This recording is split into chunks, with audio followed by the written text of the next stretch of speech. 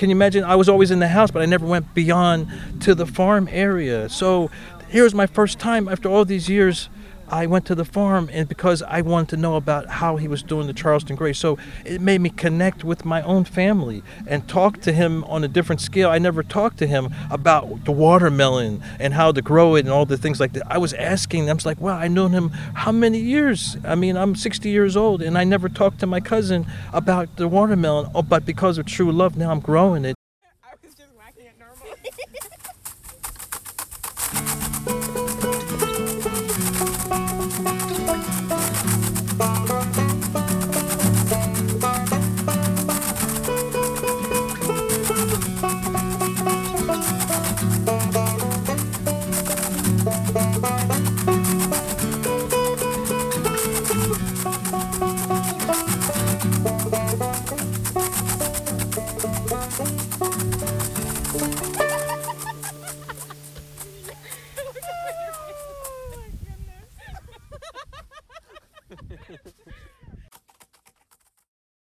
Welcome back to Seeds and Their People. I'm Owen Taylor, seed keeper and farmer at True Love Seeds. We are a seed company offering culturally important seeds grown by farmers committed to cultural preservation, food sovereignty, and sustainable agriculture. This podcast is supported by True Love Seeds and now also you. We're so grateful to all of you who support our seed keeping and storytelling work through our Patreon at patreon.com/trueloveseeds. This is an unusual episode. You'll notice that Chris Bolden Newsom is not here, but we have two other folks helping to introduce this one, Chris Keeve and Sarah Taylor. You may recognize Chris Keeve's name from a previous episode where I interviewed them about their seed stories, of course, and about being a True Love Seeds grower and former apprentice, about their dissertation work on seed networks. And Sarah Taylor is my sister, and True Love Seeds business manager, web wizard, graphic designer, and more. The two of them took on interviewing attendees at our annual True Love Seeds Growers Gathering at our farm in October, where around 50 growers and community partners shared good food and good company. And I'd love to hear from the both of you, what were we doing that day? Hey everyone. So we, at the Growers Gathering, were officially launching the True Love Seeds Listening Project, which I've been working collaboratively with True Love on this for several months now, I guess. And the idea behind it is kind of informing part of my disc work around seed grower networks and the power specifically of True Love for building forms of solidarity and exchange among its growers to articulate new kinds of approaches to seeds and farming and agrobiodiversity, but also find ways to articulate itself to the world. So at the gathering, we were kind of starting this process of getting folks talking with each other and with us. We had 4 questions around kind of what brought you here to the gathering, so also the network, people's connections with ancestral food, what the network has done for them and how it's impacted their work, as well as how the network itself can improve and how it can support each other. And we had a 5th question also that was like oriented towards kids. That was like, if you could bring 3 seeds to another planet, what would they be? But then also the adults wanted to enter that one too. So we got really great answers on that. Great. So basically, we were asking our growers in the network and the extended friends and family what it's like to be part of the True Love Seeds Growers Network, how it's impacted them, and what are some ways we can make it even better and stronger. Sarah, what was your role that day, and what are some things that really stood out to you? I was the audio tech, recording and checking levels, etc. What stood out to me, a lot of the discussion centered around what does the Growers Network, how does it serve growers, and how can it serve growers better or more? I got a chance to really talk through some of the ways that we've tried to set up technical solutions and online solutions to connect growers and how those have and have not worked for people. It's a thing that, Owen and you and I have been working on for a while with others in the office, and trying different kind of social media networks or forums and to create a space where growers can connect and communicate and ask questions and share knowledge. And I think one of the more interesting ideas that came out of it was thinking about, instead of an open kind of, hey, do you grow peas? Can I connect with you about peas? Or, hey, how do I process these seeds to the general group and getting a general response? More of an idea around mentorship and connecting more experienced growers and particularly more experienced seed producers, seed farmers, with newer folks so that they have specific people they can reach out to for, any sort of insight. Because we work with so many new seed growers. So many of the farms and growers that we work with have never grown for seed before. And part of the process is mentoring those growers on their farms. And that's a lot of work for one person to do with 50 plus farms. And so thinking of ways that we can provide more and consistent mentorship through connecting people and our growers directly to each other. Great. Yeah. So you mentioned 50 plus farms. It may be closer to 70 at this point. So just to give the listeners an understanding of what we're talking about, we work with seed growers all around the country. And a lot of times they're very new or brand new to seed production, since True Love is really focused on supporting cultural preservation. And we love working with farms committed to food justice and community work, and work with a lot of urban farms, a lot of small scale family farms. And so part of our mission is to support them in adding this revenue stream, but also cultural practice to their food work and their farm work.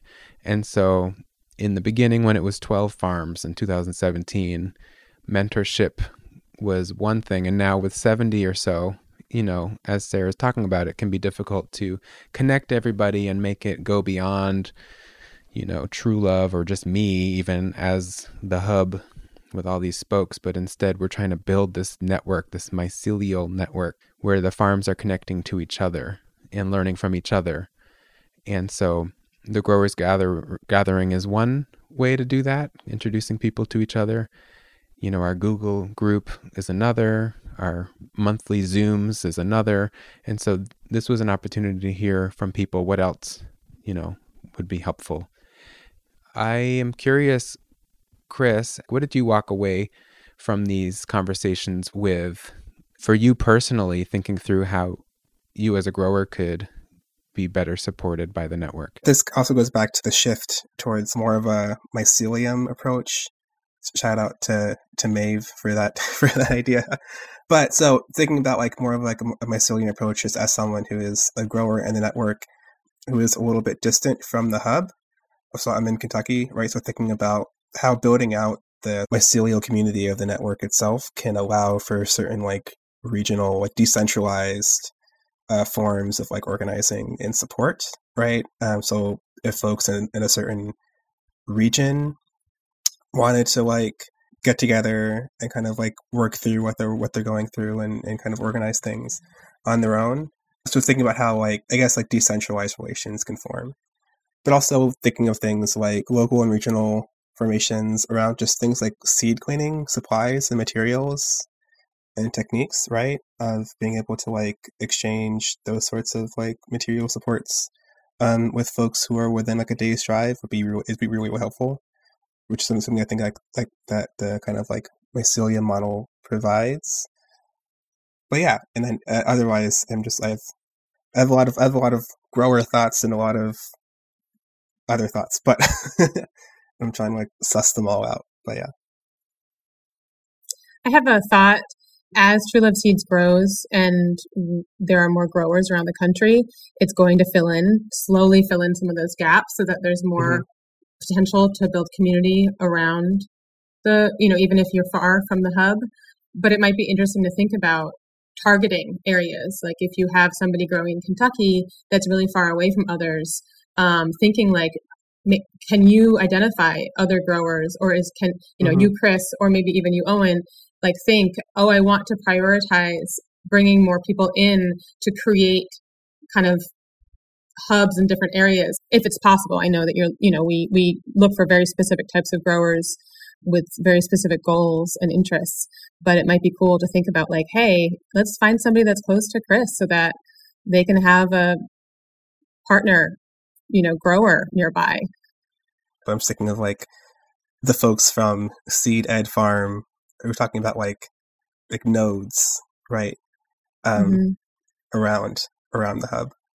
Yeah, and this has come up before too in our monthly Zoom calls with the growers. I remember Mr. Bernard from Nebediah Farm bringing up a couple times, the idea of welcoming people in that part of the South to, North Carolina to visit his farm and wanting to have regional gatherings. And this really echoes that. And it's true, we are really careful about building our network with a focus on cultural preservation, with every grower growing their ancestral seeds, and with a focus on community-based farms. So it's not like we're exponentially growing, but it's a nice thing to consider how, as we add new growers in these specific regions, how to connect them better or help them connect themselves better, and even think about maybe talking to our growers in the more far-flung places like Kentucky or North Carolina or wherever about recruiting people who they trust, because we're really trying to move at the pace of trust, the speed of trust, rather than just kind of piling on people and expanding exponentially.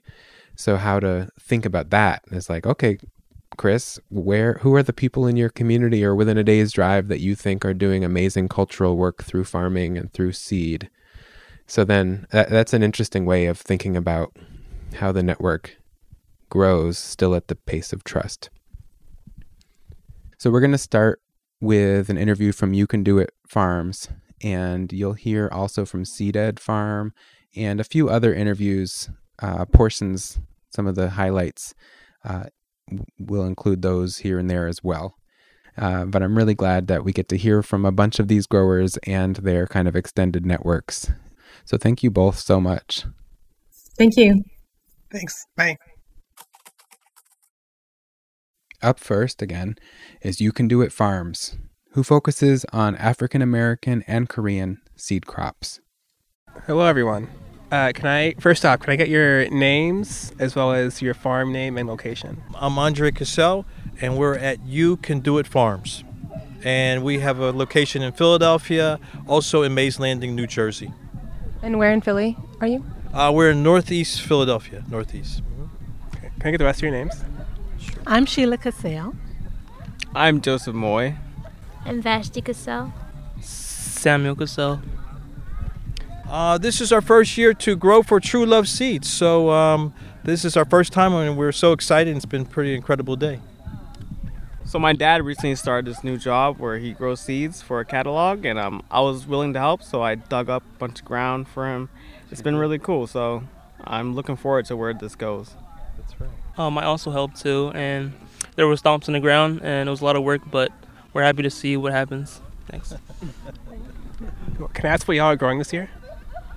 We are growing the Charleston Gray watermelon, the Korean Hongo Shu, the Whippoorwill Southern Pea, the Paul Robeson, and the Pippin Honey Pepper. Mm-hmm. I am also growing the Paul Robeson tomato. Oh. Actually, yeah. They did not do all that well this year. But I was in Kentucky. We were going through it. By going through it, Chris means epic rainfall and flooding in Kentucky. So with this experience so far, how has True Love impacted your relations to seed work and also to ancestral foods? I would say that we've realized the importance of seed keeping. I think we didn't do that before. We would just grow for the fruits and the vegetables. But now with all the GMOs and the other things coming up, we're seeing the great importance of seed keeping and these varieties that True Love has. And I've seen so many varieties that I've never heard before, and I've realized, wow, there's so much that's missing. And it's great to be a part of a group that keeps seeds. Yes. Yeah. I'll also comment on that because my dad he seemed pretty excited to grow and for his ancestral roots, like for the Hogan Shu, his grandmother's Korean. So we're growing that. He seemed pretty excited, more than I don't think he knows, but I thought he was more excited than he thought, so it was great. Do you cook with it? Or is it part of your life now? Sure. The peppers, do we use them for like crushed up? Yeah, He's been doing that. As a matter of fact, Moy has helped too. After I dry the peppers in the oven and bring them out, the skins, after I've taken out all of the seeds. I'm a seed picker. I love picking, so I just natural. So he crunched them up in a plastic bag. And so we had all of these dried pepper flakes. Yes, he really powdered the first ones really well, but with more skill, he's learned how to leave me a little bit more flakes. We put it even on pizza, the crushed pepper flakes. So Korean, I don't know if any people put Korean peppers on, but it's great on pizza. Yeah. Are there any other varieties that you have been introduced to through this process that you're kind of excited to work with in the future? There's a bitter melon. We didn't plant it this year because we spent a lot of time putting up a new fence. So I didn't do that. When we were living in Africa, I didn't mention that we lived in Africa for some years in Kenya, and we were growing over there. Care of Creation was one of the groups that we were growing with. And the bitter melon, my wife and I, we've started to learn the importance of the health benefits. So we got the seed, but we didn't grow it. But in the future, we hope to grow it next season, yes. Mm-hmm. I'm excited about the watermelon. The watermelon seeds, the Charleston Gray variety that we planted, it didn't do so well because there wasn't a lot of rain. But to see the watermelon come up and to see seeds, and we've been eating seedless watermelon for so long, it's just so refreshing. In Kenya, all the watermelon had seeds, and I would save the seeds. But here, we just get watermelon with no seeds. Seeds are very important. And so I think it's manganese that makes the seed to be black and gives it that nutrient that we also need for our bodies. It's just really thrilling to have those seeds. So I hope that next year we have a lot of rain and we have a lot of land to plant, a lot more. And also to see a watermelon growing in your backyard is pretty something incredible. Because like, wow, this is a really big fruit growing in your backyard. You're not believing it, but wow, like, and you eat it and then it tastes really good. You're like, oh, that is great. It's paid off. I have a problem. I like eating the watermelon seeds in addition to the watermelon. So that's part of the problem. It's hard when you want to grow for the seeds because the watermelon seeds, they have a nice nutty taste to them. Yeah. So you have to watch how many you eat so you can save them. I do. So we are here with the True Love Seeds Listening Project. We're trying to make spaces for growers in the network to kind of come together around what the network really does for its growers as well as how it can be improved. So for the first part of that, I wanted to ask y'all how being in the True Love Growers Network has impacted your seed work and your farm work, and has it brought about maybe new sorts of resources, or has it made certain things possible? Yes, it has opened up a lot of varieties that we never even heard before. It's just amazing. You can live for years and never even know that this existed before, and so then you realize how much you're missing. And yet there's a group of people that are preserving this for future generations and present generations. Right. And so to me, that's pretty powerful to know that there's a great variety and that there are people out there that see the importance of that. Maybe I didn't see it till later in life, and hopefully my children that are here, that they understand this at a younger age, and they'll see the importance, and then maybe also they'll be preservers. I hope so also, yes. Yeah, Also, yeah, when he said that they're growing seeds that are non-GMO and that can grow back a second time and a third time and a fourth time, I thought that was really important. So hearing that and hearing the way the world is with climate change and all that, it's scary. So when I heard that, I was like, wow, this is a really good one for the future. It might help you. So I was really into it when he said that. Had you been interested in growing food before this project, or have you been involved with it with your father before? Yes, yeah. Back in Africa, we used to help them clear the ground, as always. We're there, we're helping, we're living. It's on our backyard, so every day we would go out, water it every morning, cover the ground so it doesn't get hot, and all that. So yeah, definitely before this, it was something that was part of our lives. It was especially exciting, beneficial to me personally when my husband began with learning how to farm God's way, or to use the natural cover We on the did, ground. No dig. We did no dig. Right, no digging, no till Till, that's right. farming, Mhm. and using like the forest floor method, where you go and you get the mulch and you put it down on top of the seed, because the equatorial sun of Kenya is, kind of devastating on the ground. So to have that cover, and so the first year he had that, I had a cancerous growth. And I had surgery and all, and I knew that cancer eats sugar. So I stopped eating meat, I stopped eating all sugar, I stopped eating all dairy, and he had the farm, the organic farm right outside my door. And so I would go out there and pick my lettuce and my greens and my herbs and my and that's what I ate. And I survived. Yeah, that's great. Without any chemo or anything like that. Also with natural, with herbs and stuff. So it's just really encouraging to see that nutrient-dense food is so necessary to the body for health and for life and for strength, that it's enough for the body to regain health. To heal itself. So yes, in Africa, we were not growing for seed, per se. Although a lot of people did keep seeds, that wasn't in our thinking. But coming after getting connected with True Love Seeds, I saw the importance of that. And like I said, for us to be a part of that, to add that dimension to our growing is pretty awesome. So you're all at different stages in your seed journeys. So I'm wondering, with each of you with the stage you're at, both how might the network better support your work, as well as in general, how can folks in the grower network support each other? Like, what would you kind of like to see happen?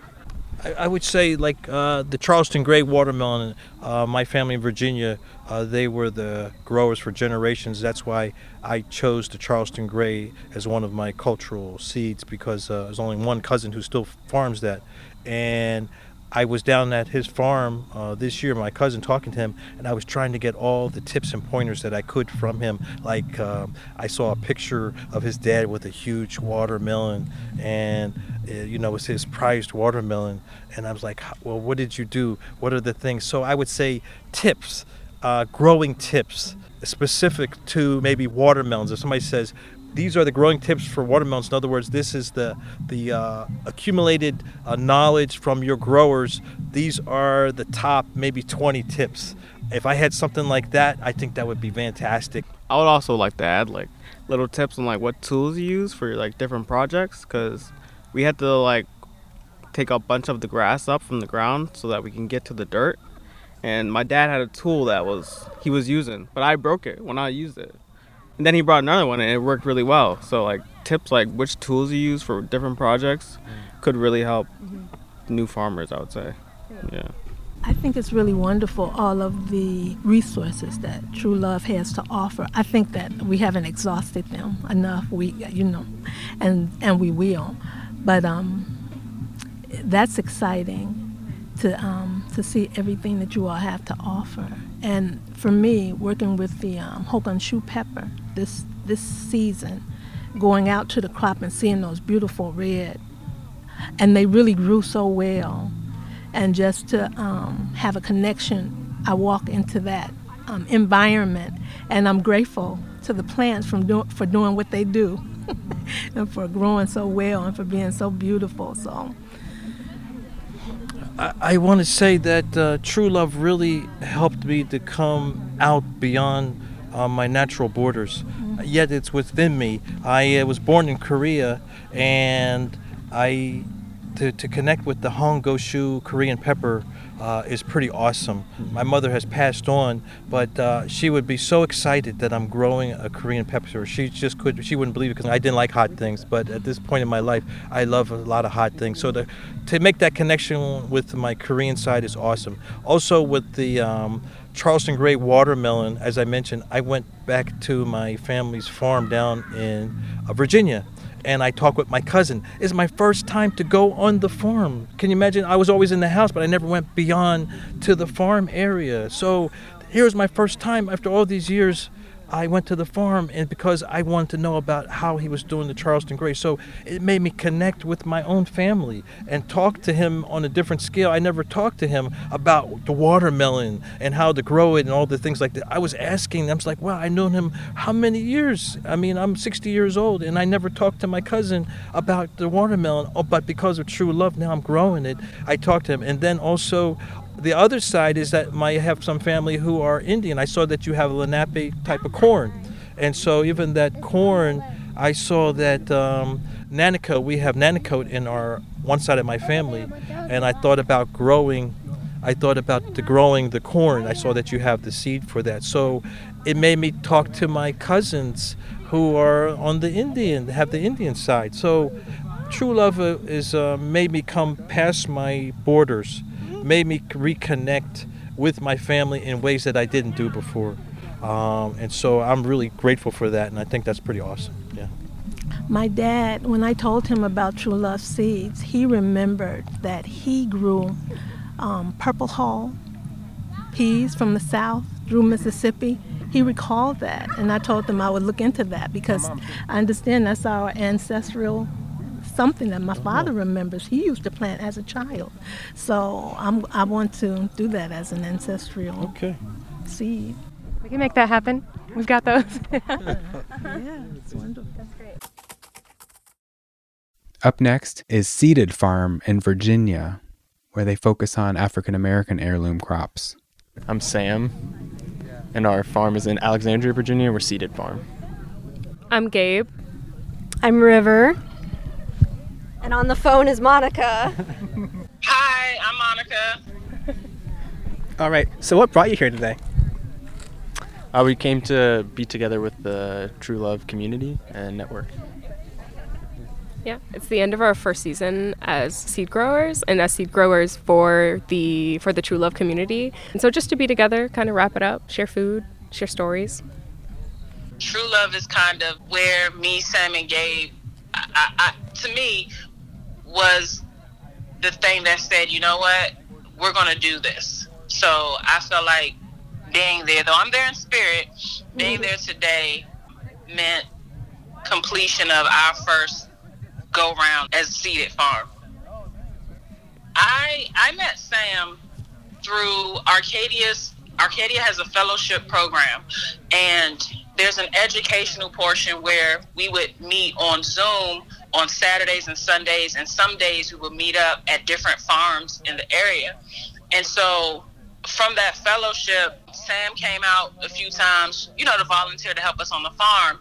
And then I actually met Gabe through social media, and Gabe came out and volunteered at the farm. And from the conversations that I would have with Sam and Gabe separately, it started to sound really familiar. Like a lot of the ideologies and what we wanted to do as far as becoming farmers, as far as networking with other community farmers, and just having that education of how do you farm? What was the land like prior, when our ancestors were here. So I told Sam, like, hey, I had somebody you should meet. And I told Gabe the same thing. So we had an introduction, and the rest is just, I don't want to say it's history, but it's more so like magic. You just have this great community now. That's how we met. Let me just say that. Monica, what brought you to Arcadia? So I actually came to Arcadia. I was searching for different farms where I could learn how to be a farmer. COVID, the world shutting down, actually brought me to Arcadia because I wanted to find out more about, what did my ancestors do when, there was no TV or, there wasn't all these other places that you could go to. And so as I started researching some of my family's history, I found out that a lot of my family, both on my maternal and paternal side, a lot of my family members were farmers and they owned land. And when I started calling around to some family members, everybody can tell the story of, yeah, we had farms and we had this, but we don't have it anymore. So being a veteran, I just kind of started looking at what veteran programs were around, and that's how I found Arcadia.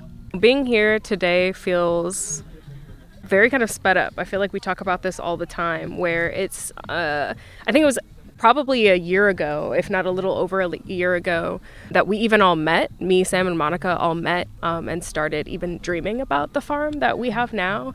And having come to the end of the season, it feels like a huge culmination of all of these things that we've talked about, and every moment that we've had, from like our first gathering that we had on the land to our first seed harvest or our first food harvest, everything that's come together, having our community come together and support us the way that they do has just been unbelievable, to the point where it feels like the future, right? And it feels like a reality that I had been dreaming of for a very long time, and still coming to terms with it being my present reality and not something that I'm still dreaming of. So how has being in the network impacted your relations to seed and your relations to ancestral foods and to history and to land? One of the seeds that we grow is the Mississippi Purple Hull Pea. And when we started, it was really interesting because I was like, black-eyed peas are a huge part of my family, and the Mississippi Purple Hull Pea was introduced to me through True Love Seeds when we were kind of going through the catalog and trying to figure out which seeds that we want to grow. And I was like, first of all, purple is my favorite color. And I love me some Hob and John. And so it's definitely an important crop to me and an important bean.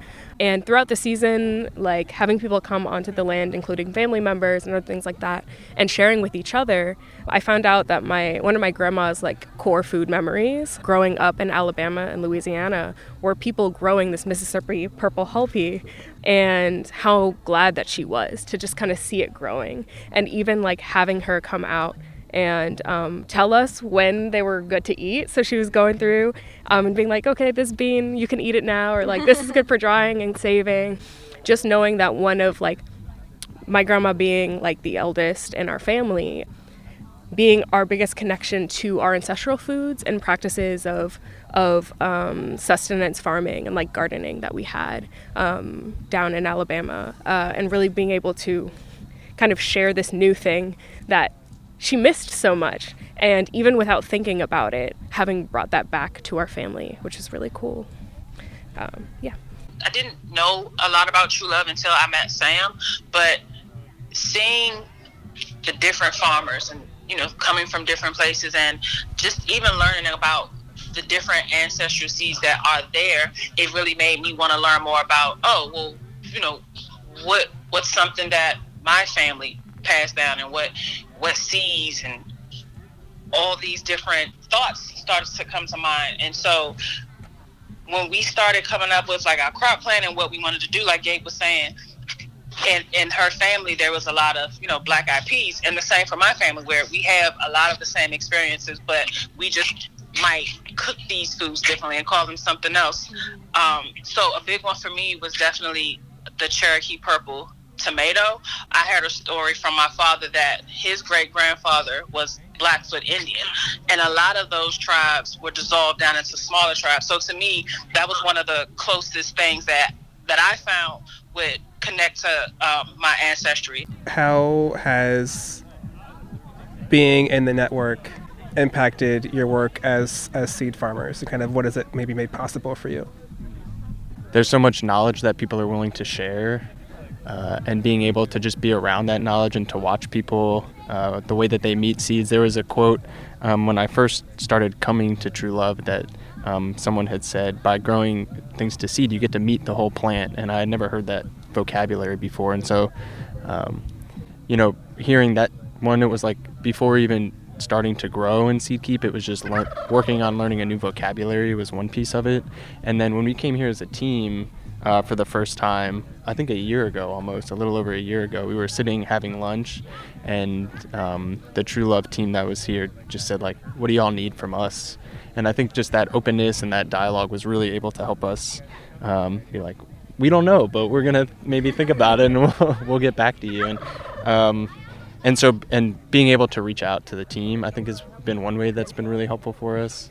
I think True Love also gave us this big vision of community that I think in our vision for Seeded was really in the forefront of our minds, and coming and being a part of this community where people are sharing both knowledge, people are sharing love with each other, food, and this just kind of like openness and the warm feelings and fuzzy feelings that we get just from being here, like I said, gives that feeling of like being in the future again, right? Where not only are we working together, like even being like, okay, so we have all of these growers so that we can support each other through being able to support other farmers who need these seeds, is just so amazing. I think it's really beautiful that the survival of all these cultures through these seeds, and how not only by saving these seeds we are continuing the survival of these cultures, of these histories, but we're also trying to get these cultures to thrive again too, not just survive.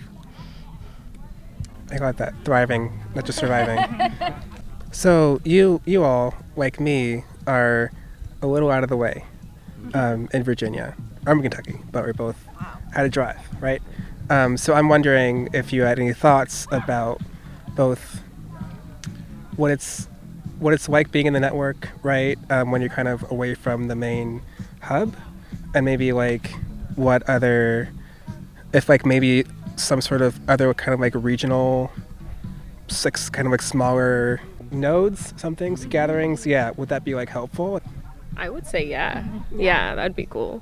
I think one of the things that we try to be conscious about in Virginia is connecting with other like seed growers in the DC area. And a lot of those people are fish pepper growers. And so that's really cool because it's a big, it's a big DMV thing. But as much as we love being up here, we also know that there is community to be tapped into in the DMV. If there's seed swaps and other things like that, we're definitely trying to be out there. We love adding people to the family, right? So if we can connect with some of those people and have them connect with us and kind of like also create little hubs, little nodes for true love in different places, I think that'd be really helpful. And I do want to say that, like, your question earlier, like, what brought you to the land that you're on? And I have to say it was community. Monica and I reached out to each other on social media, and I was looking for community. I was looking for a Black farming community. What I got was more than I could have imagined when I first DM'd Monica, right? Because, like, she connected us together with Sam and all of us with true love. And, yeah, it's just been an amazing journey. And just one other thing about True Love that's been really great is True Love creates space in their community for no matter where you are on that journey, and they allow new seed growers to grow for them, which is maybe scary for True Love, but also really great because we all get to experience that journey together in a way, and none of us have all the answers, and so it's a place where we can go and not have all those answers and still be able to grow for that community. Yeah. We love True Love. It's true love. It's a play on words, but it's beautiful. It's really a beautiful thing. Well, thanks so much. Yeah, thank you. This was great. Awesome. Thank you. Can I get your names and your farm names and your locations? I'm Olivia Gamber. I don't currently have a farm or work on a farm, but although I always have. I live in Philadelphia, which is also Lenape land. Hi, my name's Amy June. I too do not have a farm currently, but I am Philadelphia based, and this past season I was growing for True Love at Apple Farm, which is a nonprofit summer camp in the performing arts for youth in South Jersey. Great. So what brought you here? I think I probably would have come to seeds no matter what in my life. I started out vegetable farming and sort of felt that there was some kind of inner connectivity and spiritual connectivity that wasn't manifesting in that world. I think my experience with disability has really informed my seed work. In that, like, if you think about post-harvest work, for vegetables, post-harvest time is like really fast-paced, heavy lifting, fast-moving, short turnaround times. With seed work, you're sitting in a circle, just processing, and it's actually very cathartic for me. As soon as I decided to be interested in seeds, it like opened up a whole world for me in terms of accessibility. I came to True Love via a PASA workshop in 2019, and that was kind of my first time experiencing seed work. And Owen shared some stories with us about a Potawatomi bean and talked a bit about rematriating different Lenape corns and things like this. And I'm a member of the Eastern Shawnee tribe out of Oklahoma, and I had just started farming that year, and it just kind of like clicked for me that this was work that was really impactful to small communities, greater communities, and sustainable ag, and just stuff that I wanted to be doing. So I've been really grateful to be able to stay connected the last couple years, and here we are today. So how has being part of the True Love Network both impacted your approach to seeds and to ancestral foods, but also like how has like the network itself like impacted your like day-to-day and seasonal work? Yeah, Owen was really, I think, nurturing and kind of pushing in a way that where he kind of, I was like, I'll grow seeds for you, and he was like, okay, do you have ancestral seeds? And I was like, oh, I'm not sure. And he was like, well, when you figure that out, come back to me. So I definitely feel like I was pushed to ask questions that I was hesitant to ask myself. Like, there's a lot of, I think, fear for me thinking about, I mean, my living ancestors were kind of horrible. So there's a lot of fear around ancestor work for me, and I think I was sort of pushed to look into that further. And then as I was meeting seed mentors like Rowan White and people like that, I was encouraged to connect to ancestors who had relationships with seed and had relationships with land. And so I started digging, and I'm still actually in that process, kind of lost in those woods right now. And I definitely think that being part of this network, I don't know if it instigated that whole process, but it definitely has been a big part of it for me. Becoming part of the True Love Growers Network and just kind of even being tangentially related to seed work through having proximity to True Love over the last couple of years has been really impactful for me. I've spent a couple days just volunteering, packing seeds, and meeting folks in the office and just kind of chatting about what friends are doing and friends of friends around the entire country, and literally made friends through those kind of conversations and linking up with different people around the country, which I'm really appreciative of. And then on a really literal level, Owen actually gifted me some Shawnee calico beans that there's like 20 of, and I haven't really had the space to grow them out in a way that they would be isolated appropriately. So I'm just kind of hoarding these seeds and waiting for the day that I can kind of try to reintroduce them. I sent a few back to my tribe. Yeah, just that kind of like slow, patient relationship building through seeds and just partner building with farms around the country and thinking about the ever expanding networks that we're part of is really impactful. And everyone's so nice every time I come to an event. Seed people are the nicest people. Yeah, like I thought farm people were really cool people, but then seed people are like the tenderest of all of the farmy people. Yeah, I love that. So with where you're each at in your seed journeys, what from the True Love Network would be beneficial to you? What would you like to see? And in a more general sense, how can growers better support each other moving forward? Yeah, something I think about a lot is how do we make a life of this work? I'm not doing a great job of that. And specifically for me also as like a disabled person, trying to make a life in the ag world feels like swimming upstream. And so, I'm sure I'm not alone in that, but I don't know if we talk about it that much. But I know that nobody's making a lot of money, and it can be hard on your body, and I know some people are drawn to seed work because it's ag work that's less hard on your body. I think it would be cool to start having conversations. I know that nobody here has the answer to how are we all making money? How are we all actually making this work that is deeply healing to the world? Making time to either do that and make money, or do that and have it make money so that we can sustain ourselves. How do we sustain ourselves and our communities? Yeah, in a very basic way, like basic needs: food, housing, shelter, money, medical care, insurance. Like how are we meeting the bare minimums? Yeah, I echo a lot of that. I think that gatherings like this one are really impactful for me because it just reminds me that, I was farming my last 2 seasons basically by myself, like just alone in a field. And I think a lot of people have that sort of solitary experience, especially in seed work when you're, it's the tail end of the season and you're like operating in this vacuum and things are hot or cold or things are molding and you're like, oh no, the world is ending. And then you come to an event like this and you're not necessarily talking about the failures so much as like how we're all just kind of drawn to this work and enjoy it despite its hardship. And yeah, just going back to what Olivia was saying, I think that business training or just kind of like zooming way out and kind of understanding the system that we're trying to be a part of or break down and create something else, I think could be really cool conversations to start having with each other. But I'm going to name drop a total stranger here as if like I know this person, but Masawel Kwali Farms in Lawrence, Kansas.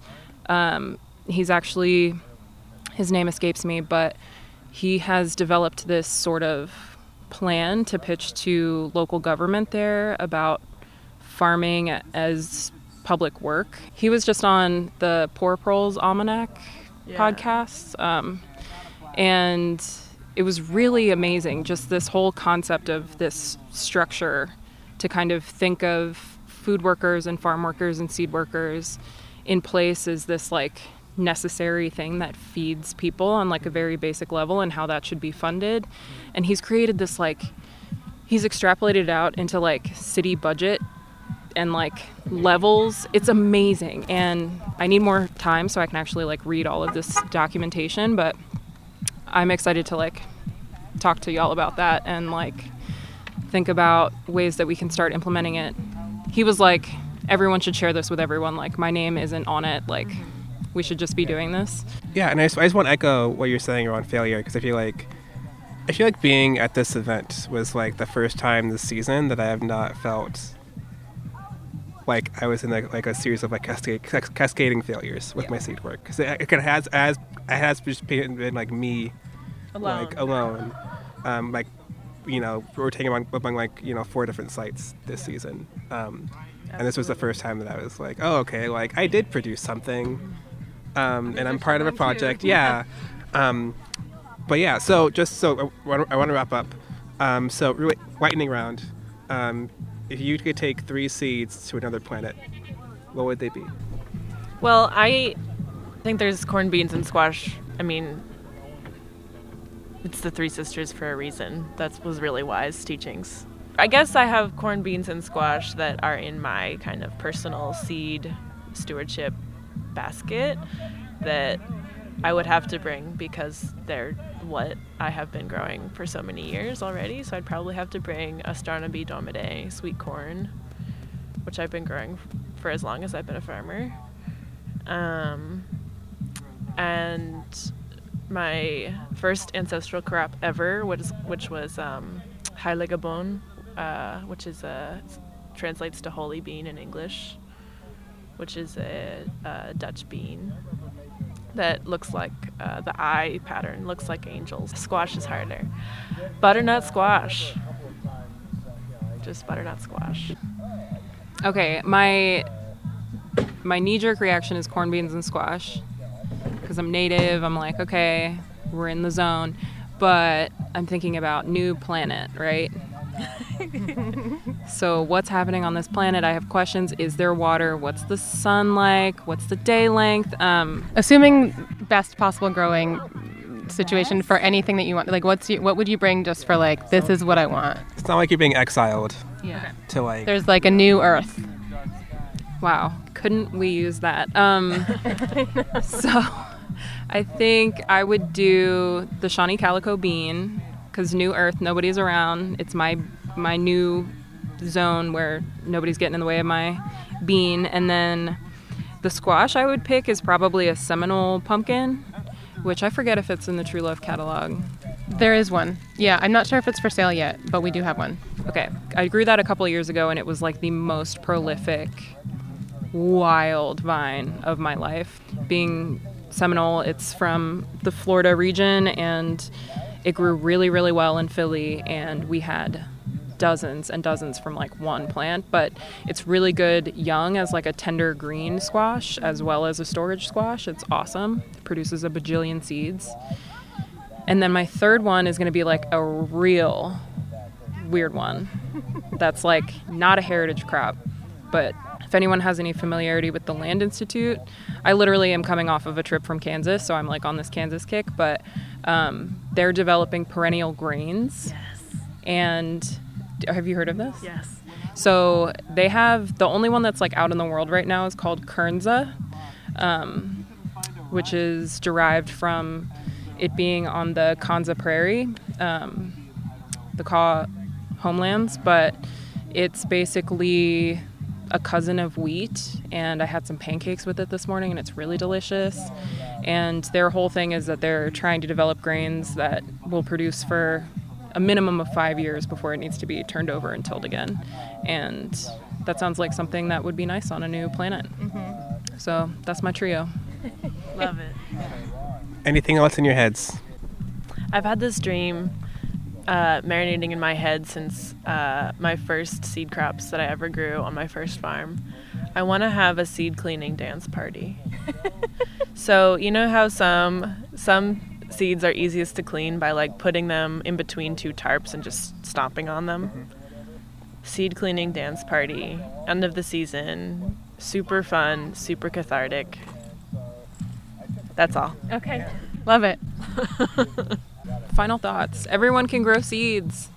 I think that's the coolest thing, and something that's been really empowering for me when I like haven't necessarily had access to land. Like, you know, if you have a couple containers or whatever, I just want everyone to grow seeds, and I'm so excited to be hanging out with all these lovely folks, and grateful to the True Love Network for being there for me.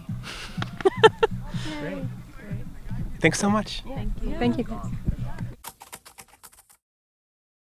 Here's an interview with Jonathan, who is 11 years old, who spends a lot of time at his grandmother's farm where we rent our land for True Love Seeds. Okay, can I get your name and your farm name and your location? My name is Jonathan Minnick, and my farm is Strawflower Farm, and I live in Media, PA. This is my grandmom's farm, and I always want to get involved when Owen and True Love Seeds are around, because it's just so fun to just be with all the people that work here and just learn new things about seeds and plants. So you're a fan of True Love? Yeah. I've learned quite a bit just from like coming down to the farm and watching them clean seeds and put them in packets and stuff. It's just really impacted me and just taught me a lot more about seeds. I thought you just take it out of the tomato or whatever and put it straight in the ground, but that's definitely not the case. What's one of those examples of like a plant that you've learned how to keep seeds from? Either tomatoes or watermelon. Watermelon being probably pretty easy because you just get the seeds out of the fruit and then eat it. Tomato, I remember like pretty much last year I would help out with cleaning the tomato flesh off and then cleaning the tomato seeds and drying them for a few weeks. So that was really cool.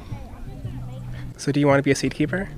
Definitely. I've always wanted to help out around the farm, and now that I've learned how to take care of seeds and how to preserve them and stuff, it's really cool, and I want to try it out. So Chris asked you earlier, what were some seeds that you would want to take to another planet if you needed to travel the universe? Do you want to share what your answers were? Sure. My answers were watermelon, corn, and tomatoes. Watermelon being one of my favorite fruits, and it's so easy to eat. You just open it up and eat it. Corn being one of my favorite like vegetables, and I just really like eating corn all the time. And tomatoes, I've just always loved like picking them off the vine right after they're getting ripe and then just eating them there. I love that. That's great. Did you come up with a name for the planet that you would go to? Vegetabletopia. That's so good. That's awesome. And last but not least, here's an interview with Nathan Kleiman of Experimental Farm Network. Just an excerpt because unfortunately most of the interview was not recorded, but we did get a couple little gems here that we'll finish off the episode with. The vast majority of the people who grow for True Love are first-time seed growers. They haven't grown seeds professionally, and there is a professional seed world in this country, and it is largely white and largely older, and that community it's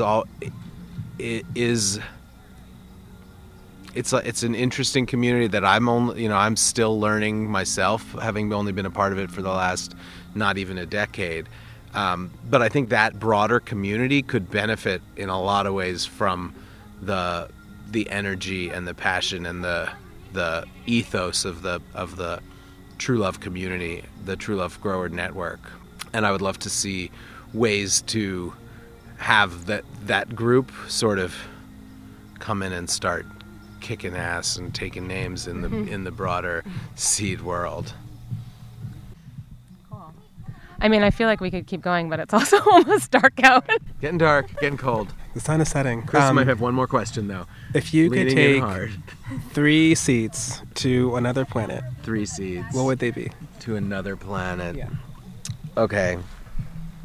Well, wheat, because bread is my favorite food.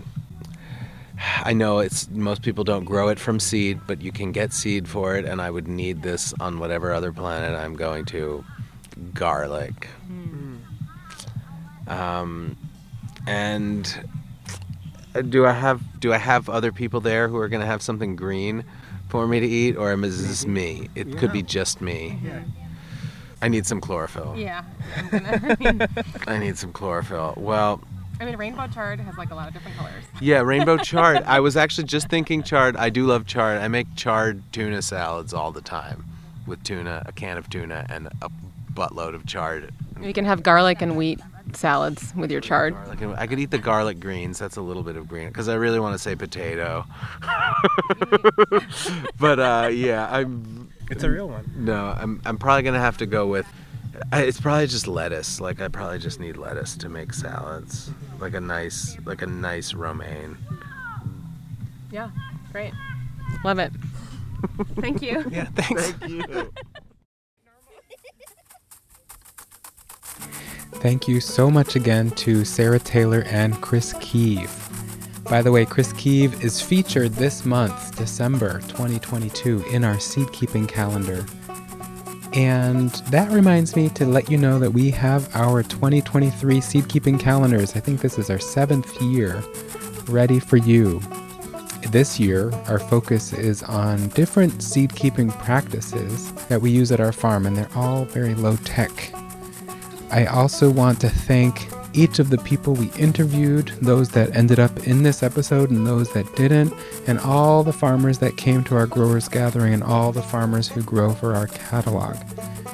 Thank you also for listening and sharing this episode of Seeds and Their People with your loved ones. Please share this episode with someone that you love and subscribe to our show in your favorite podcast app. Thank you also for helping our seed keeping and storytelling work by leaving us a review, ordering seeds, t-shirts, calendars, and more from our website. And you can even donate to our campaign to buy permanent farmland on GoFundMe on the donate page of our website, trueloveseeds.com.